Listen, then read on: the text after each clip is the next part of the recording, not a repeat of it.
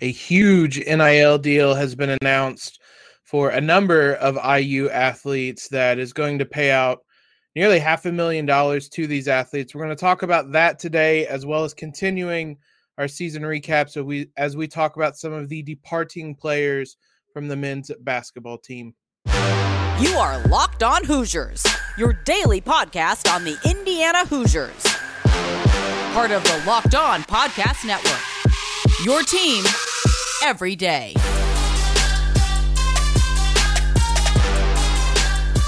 What is up, guys? It is Friday, April 8th. This is Locked On Hoosiers, your daily one-stop shop for everything IU athletics. I'm your host, as always, Jacob Rude. I want to thank you guys for making Locked On Hoosiers part of your day today. More importantly, your first listen every single day. Reminder, we are free and available on YouTube, and we've been getting lots of traffic, lots of conversations going on over there. So be sure you guys subscribe, join in. We premiere the episodes there daily at 7 a.m. Eastern time. You guys can be a part of that conversation. As I said in the intro, we will be talking about this really big NIL deal that will see nearly $500,000 paid out to IU athletes. The first really big one for Indiana, one of the first really big ones I've seen like this at all. So plenty to talk about there. Before we dive into that, as in subscribe to Locked On Hoosiers, wherever you listen to your favorite podcasts. Follow us at LO_Hoosiers on Twitter or Locked On Hoosiers on Instagram. Joined today by my good friend and yours, Jared Gasul. Jared, we haven't talked since the end of the basketball season, but I hope you are doing well. I am. I haven't had any IU sports to stress me out in almost a month. I feel great. I feel like I've lost a bunch of weight. I look better. I'm living healthier. I just feel a lot better. I'm a little bit more spry these days.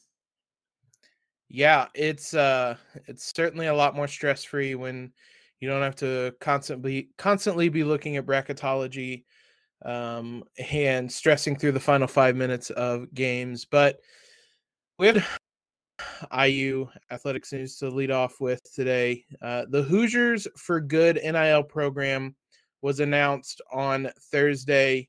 It was kind of started, brainstormed, however you want to word it.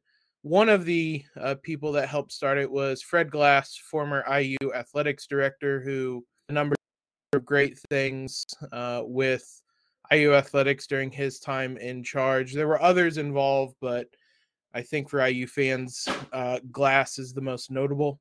The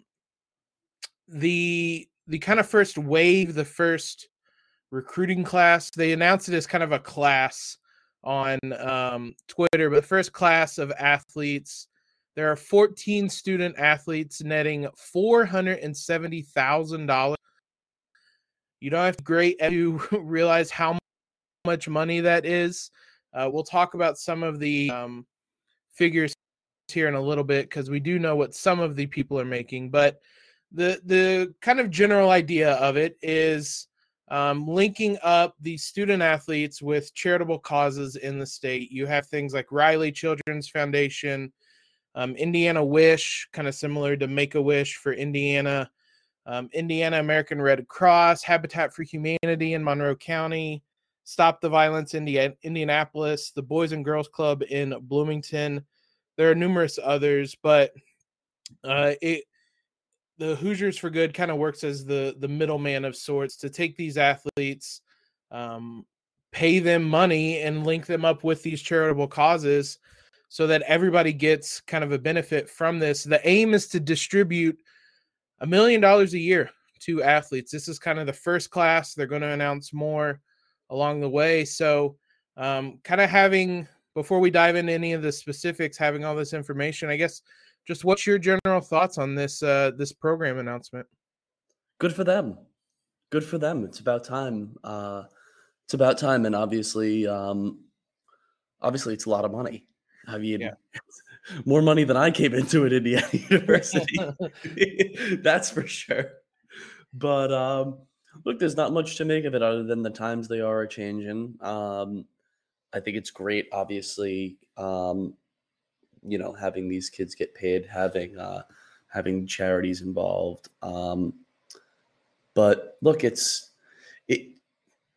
I hate to take the callous view at it, and we sort of discussed this a little bit before. But is this like, how do you think this compares to like the rest of the country, and do you think this deals like this would give IU a little bit of a competitive advantage in the recruiting market? Yeah, I mean it's a fair question to ask, and when you say it kind of helps everybody, I mean the athletic programs are among those people that it helps. I mean, again, I haven't seen a ton of NIL deals, like the figures with them. I know that there were talks about Kentucky basketball players making $1 million. It doesn't seem like that might be real, but I'm sure there are places around that are making big money like that. Football, I'm sure, is just a cash cow. It's IU doesn't really operate the same as an SEC school or a Big 12 school where football is the cash cow. But this is, I mean, it's a great thing for everybody. I mean, literally all parties involved. It gets these charitable foundations to have these big name athletes, college athletes, to come in and be part of their cause and help out. It gets the athletes paid as they should be. I think we're well past the days of arguing whether they should be paid or not. So it gets athletes paid. And it does work in some degree as a recruiting advantage, a competitive advantage. You like people around Indiana, people around IU athletics are going to see the headlines of IU NIL deal aims to pay $1 million to athletes, and that just catches your eye. So it's fair to look at it. I know it's kind of callous, but it's not wrong to look at it in that way. There's a number of athletes involved in this that are fairly notable. Most known of those, I should say, Trayce Jackson-Davis and Race Thompson, who, based on reports, as Jeff Rabjohns tweeted out on Thursday, he said, per a number of sources, Indiana's Trayce Jackson-Davis and Race Thompson are expected to receive 6-figure NIL deals. My reaction to that is secure the bags. Like, absolutely. I am very happy for them that they are making money off their brand, off their name, their image, their likeness. Excited for them. But among the other kind of known athletes, Mackenzie Berger and Grace Mackenzie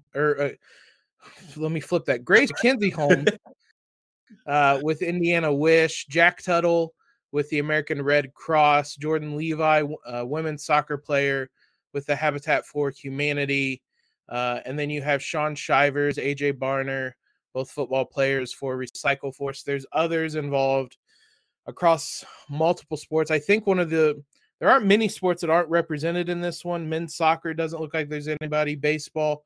It seems like the goal is to get at least an athlete from every sport or the main sport. Softball players, volleyball players, swimming and diving, things of that nature. So DJ Matthews Jr., Taiwan Mullen, both involved with the Boys and Girls Club as well. So I think it's a pretty huge deal for the program, for these athletes to see them secure money off all this.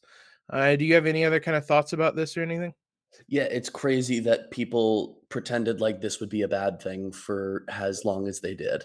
I mean, it's ludicrous to me. And obviously, players like Trayce, Race, Grace, all the aces, they fully deserve to be paid for their for what they've done for the programs, let alone the attention that they bring, let alone how good they are at what they do.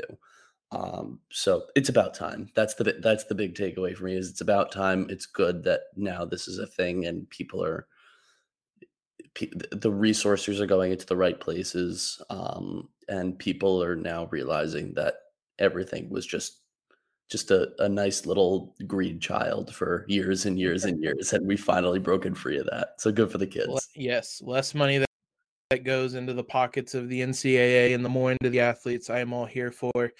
If you can kind of do the math, 487,000 is the amount they're distributing. 6-figure deals to Trace and Race. We obviously don't know anything other than that, but I mean, if you say both of them made $100,000, you're looking at 287,000 split among the 12 other athletes. It's an average of $24,000. I don't think we will get the exact figures. I don't know if they're not. Regardless, like, this is the amount of money we're talking for. I know it's probably going to vary for the football players versus the softball players just by the nature of the sport and how popular they are and things like that. But still, you're talking a lot of money for these athletes to do things that at least some of them would have been involved with anyway, and more than anything, just kind of cashing in on their brand. So excited to see that. Happy for these athletes to get money that they absolutely deserve. And hopefully it's the beginning of something big, because this seems like a great idea.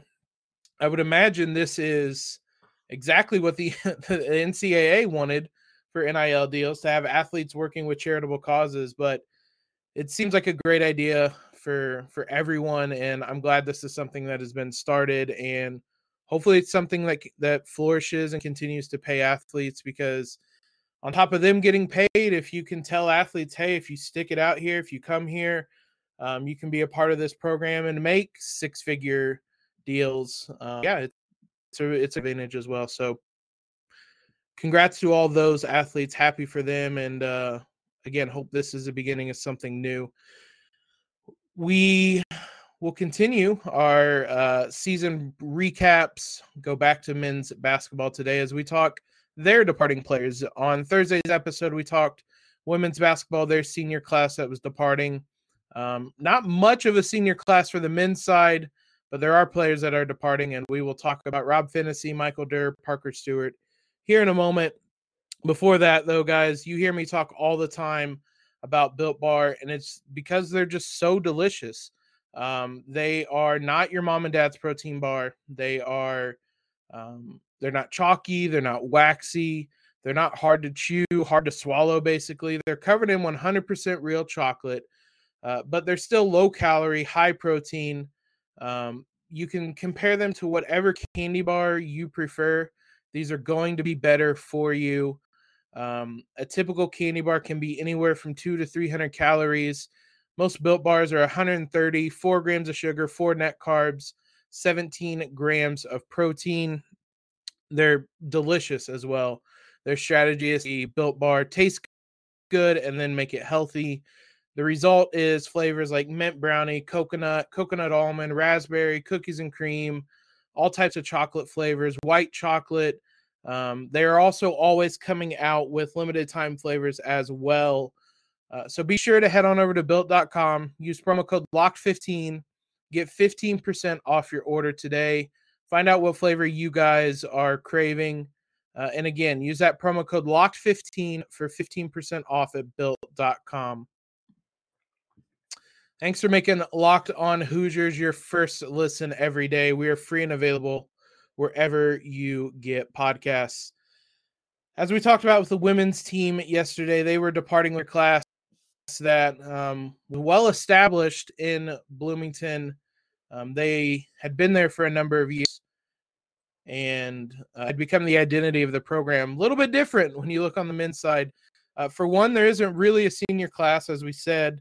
There are seniors who could graduate, but none of them, it's Xavier Johnson and Race Thompson, and a lot of those guys didn't necessarily choose to graduate, or at least haven't yet. Instead, it's guys who are departing the program, transferring. Parker Stewart is the one that it appears he did graduate, but now as we speak is that Rob Phinisee, Michael Durr, and Parker Stewart, the 3 main figures, departing the program. Race Thompson's decision is yet to be made as well. But when you look back on their seasons, I mean, for one, two of these three guys are going to be kind of forever linked to that Purdue game, I think. Rob Phinisee is always going to be known for that Purdue game.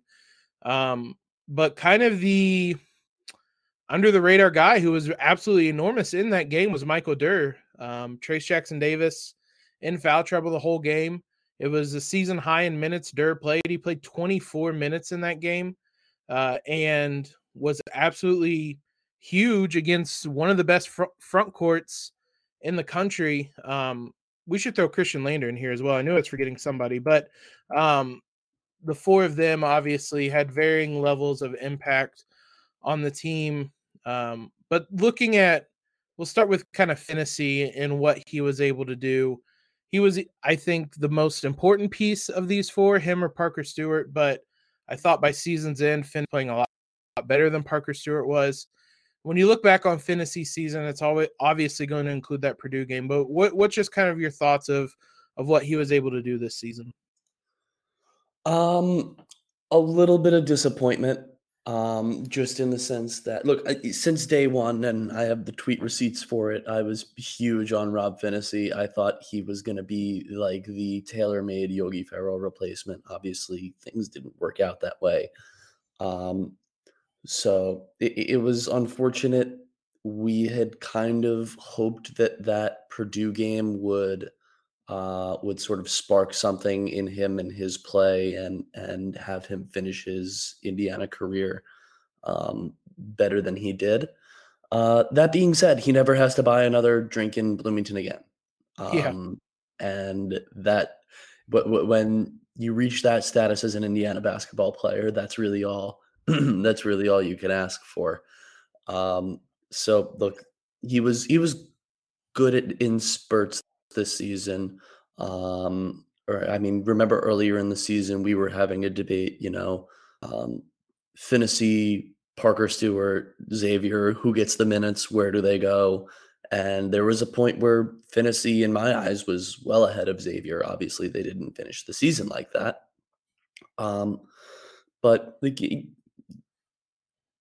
it was a good season. It should have been better. I think injuries sort of hampered him a little bit. It can't be understated that his last 2 years also obviously were COVID years.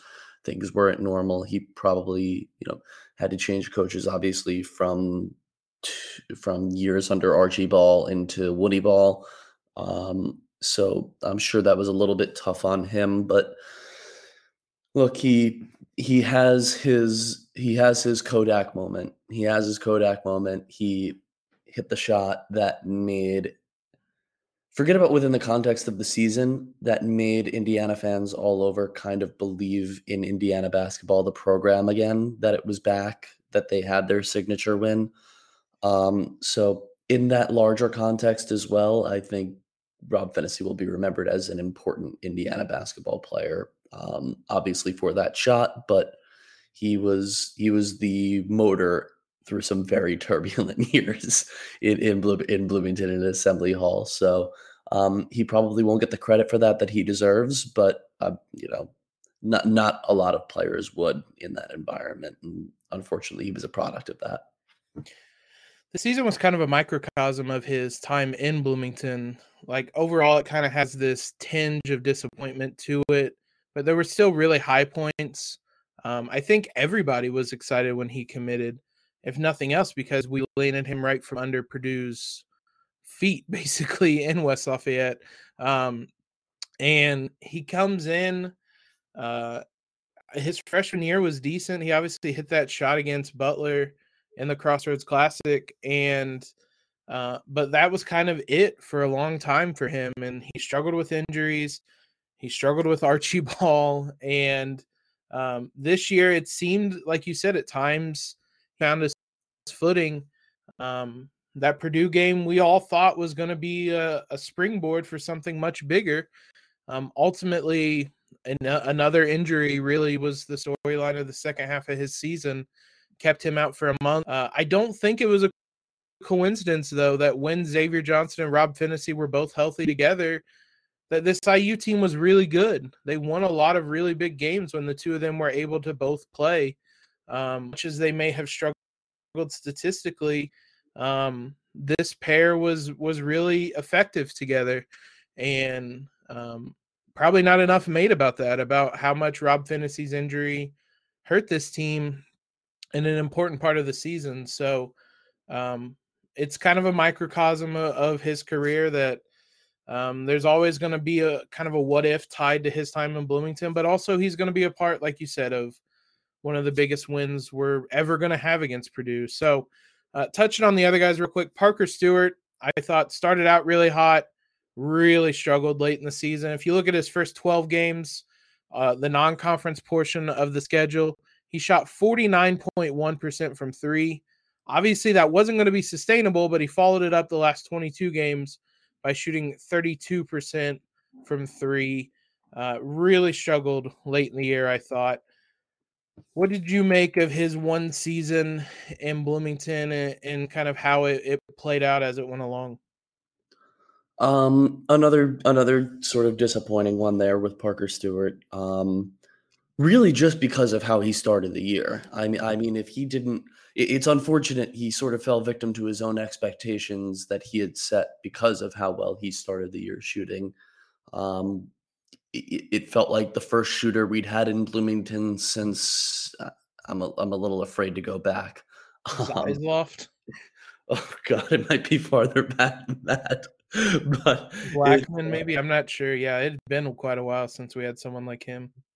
It was unfortunate that he had started out the season so well, because then it sort of became a frustrating theme throughout the Big Ten play of, we need Parker Stewart. Where's Parker Stewart? Why isn't, what happened to him from the beginning of the year? And look, part of that may as well also have been due to some sort of system change. I mean, look, at the beginning of the season, we put up 110 points against Syracuse. We put up another 100 burger against, or close to 100 burger against another team. Marshall, right. I almost said Memphis. Marshall, yeah. So, and then, Big Ten play came, and I don't think it's a super big coincidence that Parker Stewart wasn't shooting the ball as well. Obviously, the increase in talent that you're playing against has something to do with it, but Indiana no longer was free scoring. They were relying a lot on their defense to win games and grind things out for a while. So I don't think that's a coincidence, but again, disappointing after the start to the season. But hey, look, if he doesn't put up the offensive output that he does in some of those games, maybe we don't, look, we were in the playing game. Every single game mattered. So every game that he had an impact in had a positive impact to this season. And I think that needs to sort of be remembered for him and a lot of people, because again, one more loss anywhere across the schedule, and this Indiana team is probably not playing meaningful basketball in March. Yeah, that's a very fair way to look at it. Probably there were a number of games he was impactful in. The Notre Dame game at Crossroads Classic ended up being a pretty big win, and he was 3 or 4 from three in that one. If you're looking at that 3-point percentage that I cited, a lot of that was buoyed by the 6 of 12 shooting he had against Syracuse in that one. Probably a nature of competition getting tougher. That non-conference schedule was against a lot of bad teams, if we're being honest, and the Big Ten, even for how much it might have flamed out in the tournament, was not bad teams, at least. And the defenses are always tough. So that probably wasn't a coincidence either. But I thought those two were the most important pieces of the departing class. We'll mention Durr and Lander here in a minute and talk about how Indiana goes about replacing all 4 of them. Before that, though, betonline.net is your number one source for all your betting needs and sports info. Find out all the latest sports developments, including this week's Masters Championship odds, podcasts, and all the different leagues this season as well. BetOnline is your continued source for all your sports wagering information, including live betting, esports, and scores. Head to the website today or use your mobile device to learn more about the trends in action. BetOnline, where the game starts. If we're talking about players that never really carved out a role with this team to varying degrees, Michael Durr and Christian Lander as well. Durr had some moments, but it seemed like his minutes were mainly tied to whether Trace was in foul trouble. Christian Lander, I will never quite understand what happened there, but he just never could find his way in the rotation once the season really got going. Just kind of briefly, do you have any big thoughts on either of their seasons? No, again, you mentioned it with Michael Durr earlier, how he stepped up in the Purdue game with Trace in foul trouble. Um, I really don't have much, honestly. I mean, you said it yourself. We basically forgot about Christian Lander in this Yeah. section because he just didn't really have much of an impact on the season. Again, we don't really know what went wrong there. We don't know how. It just kind of happened. And it's not really surprising. So I hope he lands somewhere and thrives. I really do. But there's in terms of a season recap for him, I've got pretty much nothing. It always seemed like Indiana obviously had turnover problems early on, but that always seemed to be the holdup with him is that he does turn the ball over a lot, and that just is not something Mike Woodson wanted in a point guard. And it became pretty apparent once Finney went down with injury and they started playing Trey Galloway as the backup point guard that this wasn't going, like, everybody I think knew Christian Lander was going to transfer at the end of the season. So again, another kind of what if disappointing time. He was a 5-star recruit that you could right away last season as Archie Ball. This season, we obviously don't really know what to make of it. But yeah, I think everybody's rooting for him moving forward. My stance is pretty much always once a Hoosier, always a Hoosier. So I'll be rooting for him at the next stop. Filling in these holes now, these guys have left, specifically kind of Finney and Stewart.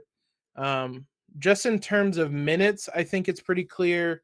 I think Jalen Hood-Schifino is going to take up pretty much all of Rob Finney's minutes, and Parker Stewart's kind of combined. He's going to be the backup point guard. He's going to be that 2 guard that Parker Stewart was last year. I think him and Xavier Johnson are going to start together. So that one seems obvious. Michael Durr, there aren't a lot of minutes to really take up there, so there aren't a lot to really worry about. Maybe it's Logan Duncombe, who didn't play a ton this year. Maybe it's a transfer. Maybe it's Malik Renault, if he makes his decision in the coming weeks and he comes to Bloomington, then he's going to be eating up a lot more than just Michael Durr's minutes. So that one's a little less clear, but there are some players there. And then if you just look at Parker Stewart, the minutes that Jalen Hood-Schifino doesn't take, I would imagine Tamar Bates will step up, Trey Galloway as well. More than just their minutes, though, how are the Hoosiers going to replay? I mean, Rob Finney, for all of his inconsistencies, was a really good defensive point guard. Does it worry you at all that the Hoosiers are going to have to replace that as a great defensive guard out on the perimeter? Not in particular, and that really has a lot to do. You could just look to this season in the form of Trace Jackson Davis under the stewardship of Mike Woodson, watching him go from an outright bad defender to a legitimately very good one in the course of one off season. It gives me a lot of optimism for him being able to coach defense into these guys. And Mike Woodson and his system, it's effort. And that's 60-70% of the battle with defense is effort. And that won't be lacking from a Mike Woodson team. So I'm not particularly concerned about that for the reason that we have Mike Woodson here. It also, I mean, if we're talking about kind of a lead defender on the perimeter, Trey Galloway kind of blossomed into that role a bit during the season as well. So I could see him forward in that department. When it comes to kind of Parker Stewart's role, he was seen as the shooter on this team, but I mean, as we cited with those stats, his lack of shooting by the end of the year, I mean, I will not rewatch that St. Mary's game, but it was readily apparent during that game and in the Wyoming game, if we're being honest, that nobody respected his 3-point shot. They would close out hard to him and they'd be aware of him, but that didn't change how they were going to defend. And that's a problem that's kind of more of a big picture problem for IU and figuring out how to get consistent production from that spot next season. Is there anybody you're kind of anticipating could step up and be that scorer that Stewart was at the beginning of the year and then wasn't later in the year? I'm cautiously optimistic about a bump from Tamar Bates. I don't know why. Something about him just gives me a really good feeling about him going into year 2. I think he'll step up with the additional minutes that he should theoretically be getting. Yeah. And don't rule out Geronimo. Don't rule out him, whether he slides into the starting lineup as the starting 3, whether he increases his minutes off the bench, whether he outright takes Race's spot in the starting lineup. I mean, you just don't know, but we saw a lot from him, particularly towards the end of the year. The obvious comparison to OG Anunoby and the raw skills that he had and the leap that he had made. So I think he'll see a big bump in scoring next year, and I think that part of that is going to come down to where he plays. We don't know if he'll play the 3, if he'll play the 4, if he'll be a 5 in a small ball lineup. I mean, and we can't really make any of these statements until we know for sure what's happening with Race and Trace. Yeah. But as the team is currently constructed, assuming that they're coming back, I think Tamar and Geronimo will do a nice job of picking up the pace, as well as obviously another year of Galloway. I think he should get a little bit better. We saw enough from him this year to be cautiously optimistic about him having a role next year, and obviously not enough to feel confident in him playing 30 minutes a night, but that you rarely get those anyways. So I feel good about that threesome moving forward in terms of how they replace the lost talent. Yeah, I think that is the safest bet. Tamar Bates is a 5-star recruit. That should be reason enough to believe that he could make a jump. I thought there were moments and maybe he deserved a little bit more playing time during the season so that he could potentially be an option in tournament time when points were at a premium team.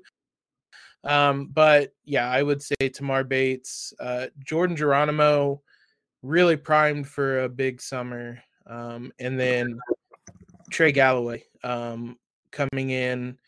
Listen, if he can just get a consistent average 3-point shot, he's going to be a really, really, really impactful player. So we'll be talking about all those guys down the line as well, but those are the 3 I would imagine are going to step into those roles most this upcoming season, barring any kind of transfer, any kind of I don't think there's going to be any guard committing. I think it's Malik Renault or bust when it comes to any more recruits. So be interesting to see just the internal development for this coaching staff now with a lot of pieces that are intriguing moving forward. So Jared, thanks as always for coming on. We'll be sure to get you on sometime down the line to do another one of these recaps. As always, guys, thanks for making Locked On Hoosiers your first listen every day. We'll be back on Monday. We'll have another men's basketball individual recap. We'll be starting on the actual players that are coming back themselves. So it'll be a lot more interesting, kind of looking forward than simply just a guessing game right now. So be sure to come back on Monday and listen to that one. Now, listen Locked On. Ryan Tracy and former NFL cornerback Eric Crocker bring the NFL draft to life every day with insight and analysis on college football prospects and NFL front offices. It's free and available wherever you get podcasts. Appreciate all the love you guys continue to show us. Make sure you follow us on Twitter, subscribe to the podcast, leave a rating and review. Most importantly, though, guys, have a great Friday and a terrific weekend in LEO.